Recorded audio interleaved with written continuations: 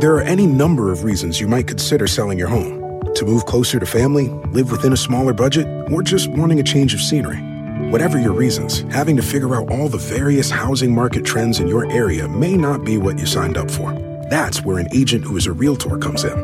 Realtors have the expertise to help you find the right price and navigate the process to sell your home in a way that's right for you. That's who we are. Realtors are members of the National Association of Realtors.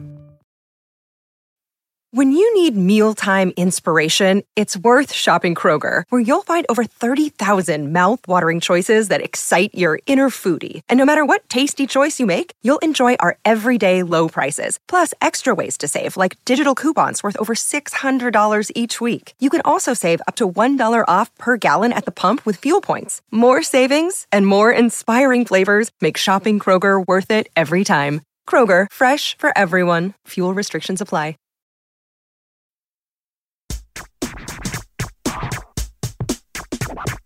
Grammar Girl here. It's a rare bonus episode. Today's topics are generating story ideas and overcoming writer's block. Matt from College Park wrote in saying that the podcast has helped his writing, and now his only problem is finding something to write about. He wants to know if I have any tips for overcoming writer's block or figuring out where to begin writing. Okay, back to story ideas.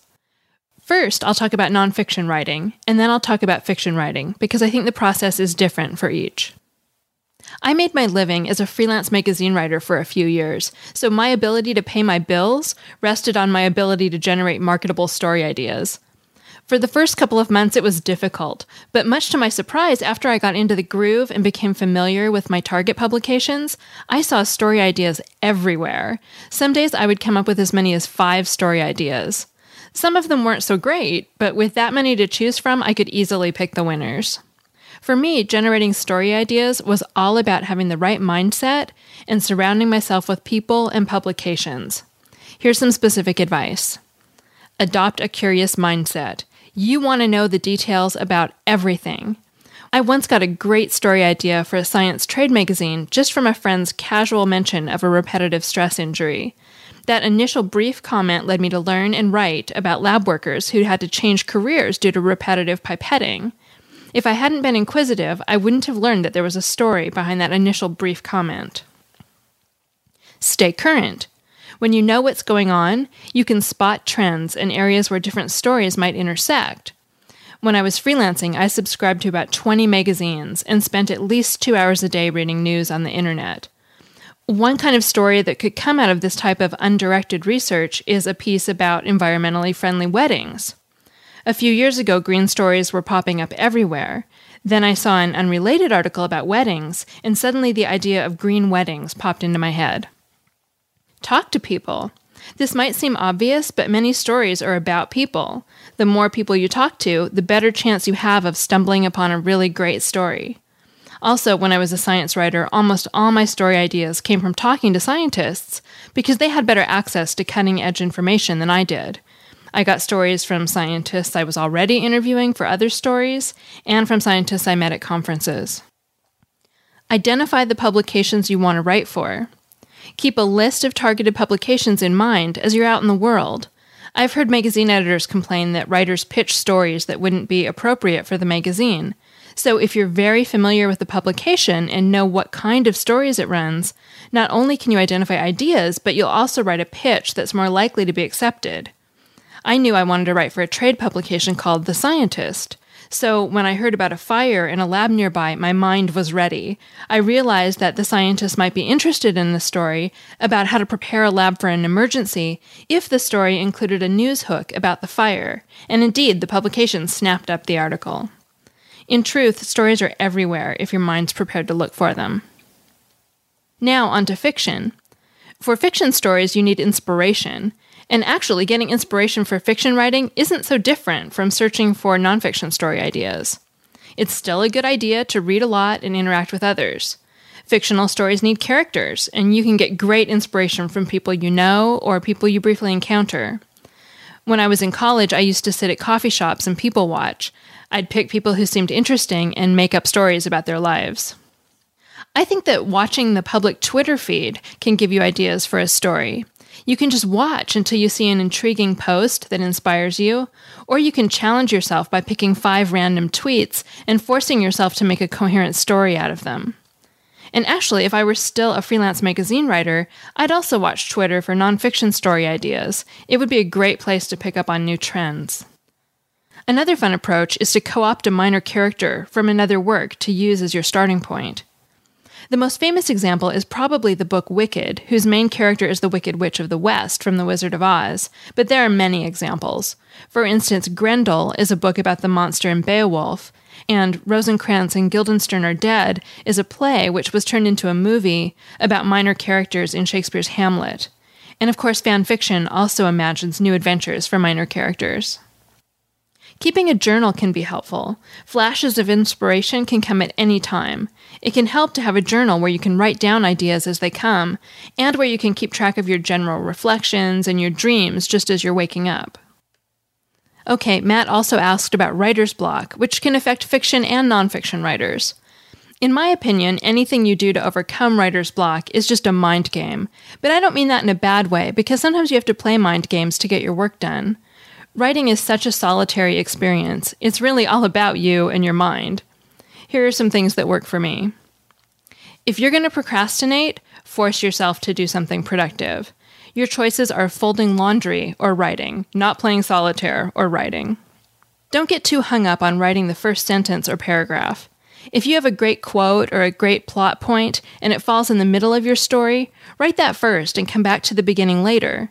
That's how I wrote this transcript. I wrote the tips about generating freelance story ideas first, then I jotted down a few things about overcoming writer's block, and then I went back to the beginning. I jumped around a lot, and I find it helps me to keep writing when I feel stuck. Free writing can work. When I was in college, I had a professor who forced us to do free writing exercises. We had to sit at our desks and write without stopping for 30 minutes. It didn't matter what we wrote. She just watched to make sure that we were consistently putting pen to paper. I found it a very useful exercise, so you might give it a try if you're having a creative block. And a bonus is that it can be a good way to come up with story ideas. But nothing focuses my mind like a deadline. So set yourself a deadline and try to make it as real as possible. Line up friends to read your story and tell them you'll deliver it at a certain time. Plan a date, but let yourself go out only if you finish your story. Maybe you're not like this, but I don't take a deadline seriously unless I know that something bad is going to happen if I don't finish on time. All you listeners are now my something bad because I know you'll be unhappy if I release my show late. One great way to set a real deadline and meet other writers and get feedback is to join or start a writing group. When I was freelance writing, I met up with about 8 other writers every other week. We swapped stories for feedback, talked about our projects, and set goals for the next meeting. It was a wonderful experience, and many of those writers are still my good friends today. 2 published books came out of that group, one about employee recognition called Make Their Day, and another about couples and body weight issues called Honey, Does This Make My Butt Look Big? Writing contests are another way to set a deadline and get inspiration at the same time. I know of 3 contests with deadlines. First, there's a blog and podcast called 100 Word Stories that gives out vague writing assignments every week and chooses a winner from the submissions. Second, the Writer's Weekly website holds a quarterly short story contest. And third, Writer's Digest has writing contests throughout the year and distributes weekly writing prompts. I'm sure there are other contests out there, as well as other ideas for generating story ideas and overcoming writer's block, so please add your comments to the Grammar Girl blog at quickanddirtytips.com. That's all. This week's book giveaway has ties to a writing contest.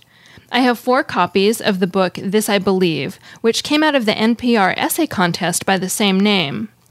The contest, which looks for 300 to 500 word essays that talk about individuals' beliefs, is always open, so it has a rolling deadline. If you win, you get $200 and the opportunity to read your essay on the radio. The This I Believe book has the best essays from the original contest, which ran in the 1950s, and from the modern contest. The book giveaway winners are Tom, Jonna, Christopher, and Ron.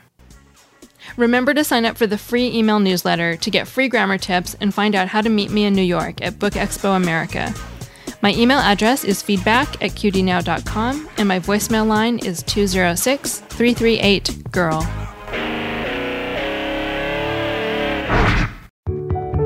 A lot can happen between falling in love with a house online and owning it, between imagining living there and breathing in your new home for the first time. Having an advocate who can help you navigate the complex world of financing, inspections, negotiating, analyzing the market, and talking through any anxieties that may pop up, that can make all the difference.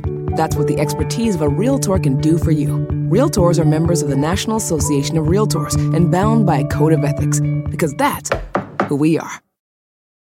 Sometimes it takes a different approach to help you unlock your true potential.